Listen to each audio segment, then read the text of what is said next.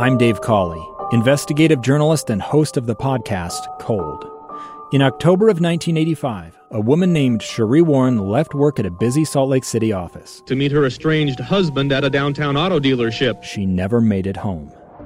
Sheree's car surfaced weeks later in Las Vegas. In the parking lot of a hotel casino. No one knows how it got there. Strange. It was strange. Both Sheree's estranged husband and her boyfriend raised suspicion for investigators. I kind of thought that he might have done something. But no arrests were ever made. In Cold Season 3, we dig into double lives, make new connections in the case, and examine the difficulty raised by reasonable doubt. We want answers just as much as anyone else. They have creeps like that now too, so nothing's changed.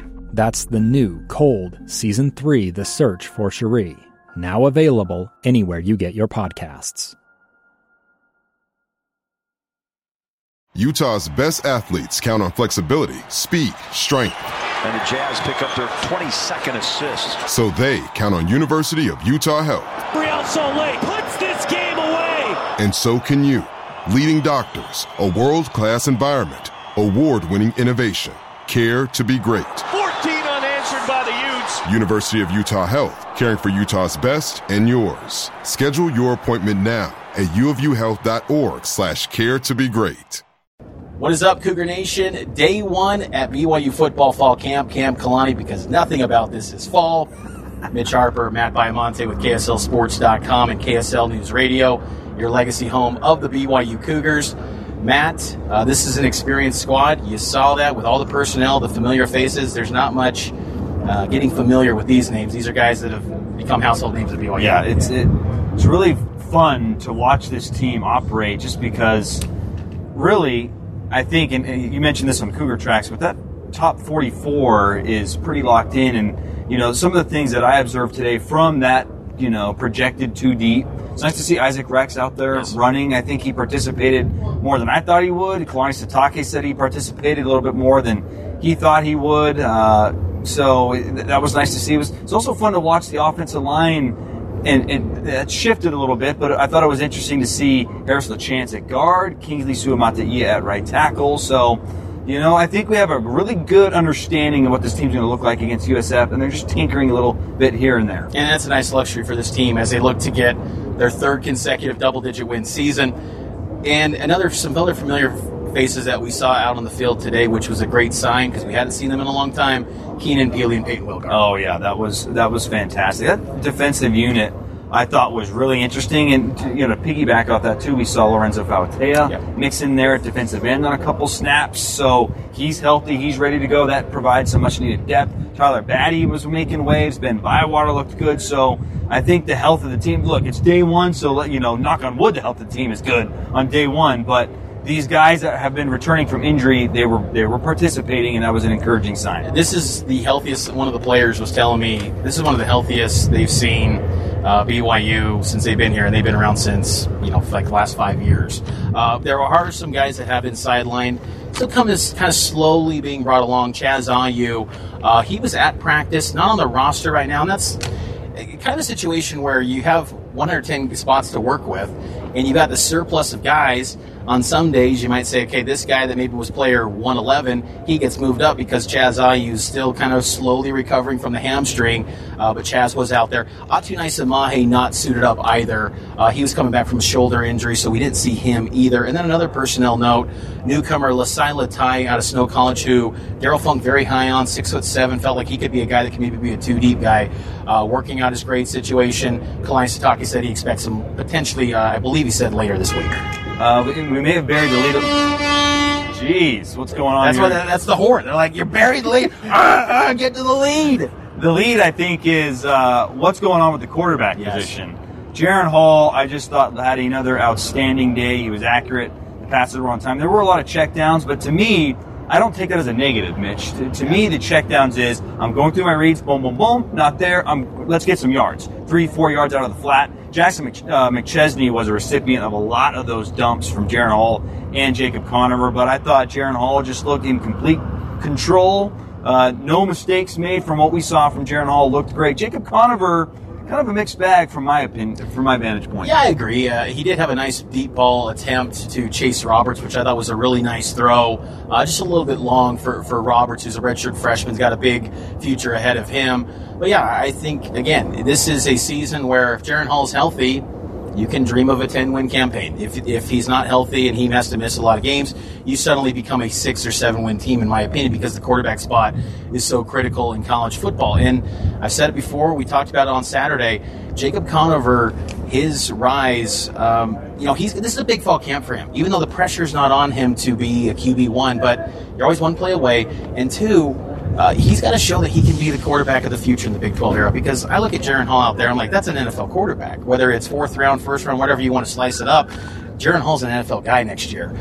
It's just a matter of if he wants to come back or not. And Conover's got to be ready, and that's why this fall camp is critical for him and for BYU. He had some nice throws. He misfired on a few. There was a nice tight end corner to Ethan Erickson that was dropped. I thought that was placed nicely in between some defenders by Jacob Conover. Wasn't caught, obviously. So we've got a long way to go with Jacob Conover, but I'm with you. I think I would have loved to have seen that deep pass down the right sideline to Roberts connect, because Roberts had his guy beat.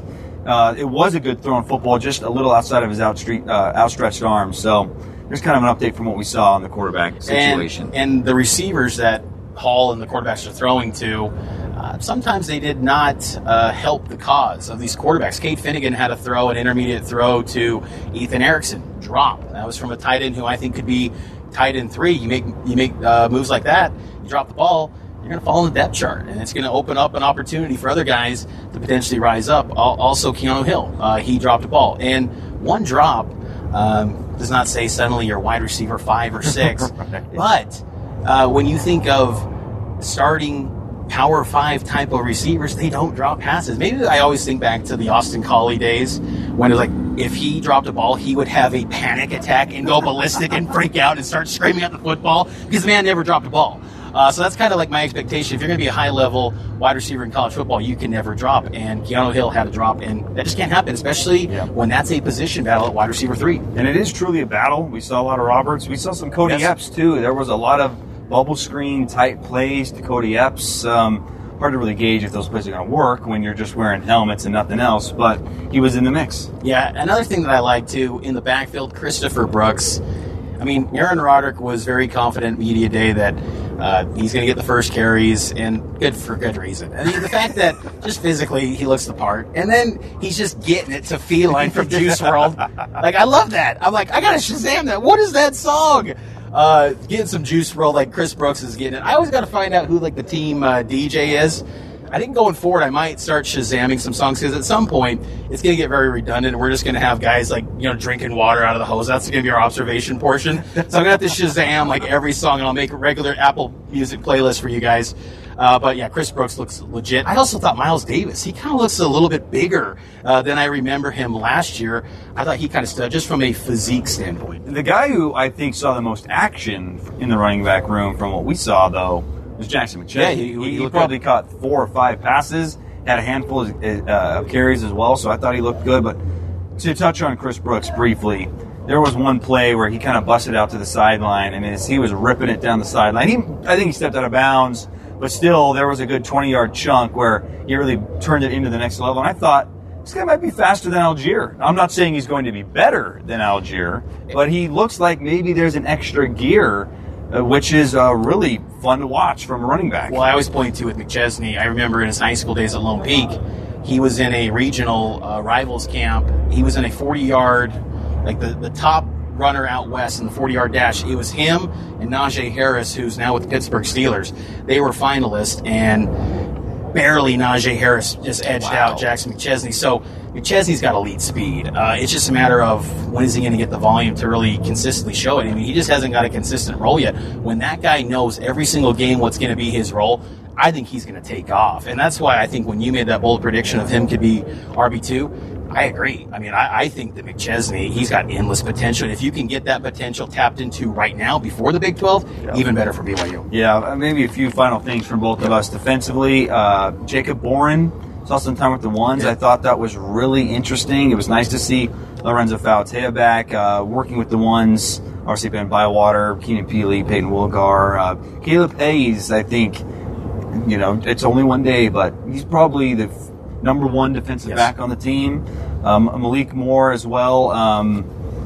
It was just nice to see a healthy defense. It really was since Arizona State, since we felt like, okay, this is what it is, and it was just a reminder that, hey, like, they've got the talent. They just need to put it together. I don't recall seeing in the media observation portions Gabe Jeudy-Lally. He was here at practice, suited up, but I just didn't see him in the media observation portion. I kind of wanted to get a glimpse of him, the Vanderbilt transfer, who I think could be pushing, guys like D'Lo and Caleb Hayes. But, yeah, overall, we'll have a bunch of content on KSLSports.com. You can check this out on YouTube, Facebook, Twitter, also on podcast, Cougar Sports Saturday. So we've got you covered here at Camp Kalani. We're going to do every sort of medium platform. We'll also have coverage on KSL5 TV tonight.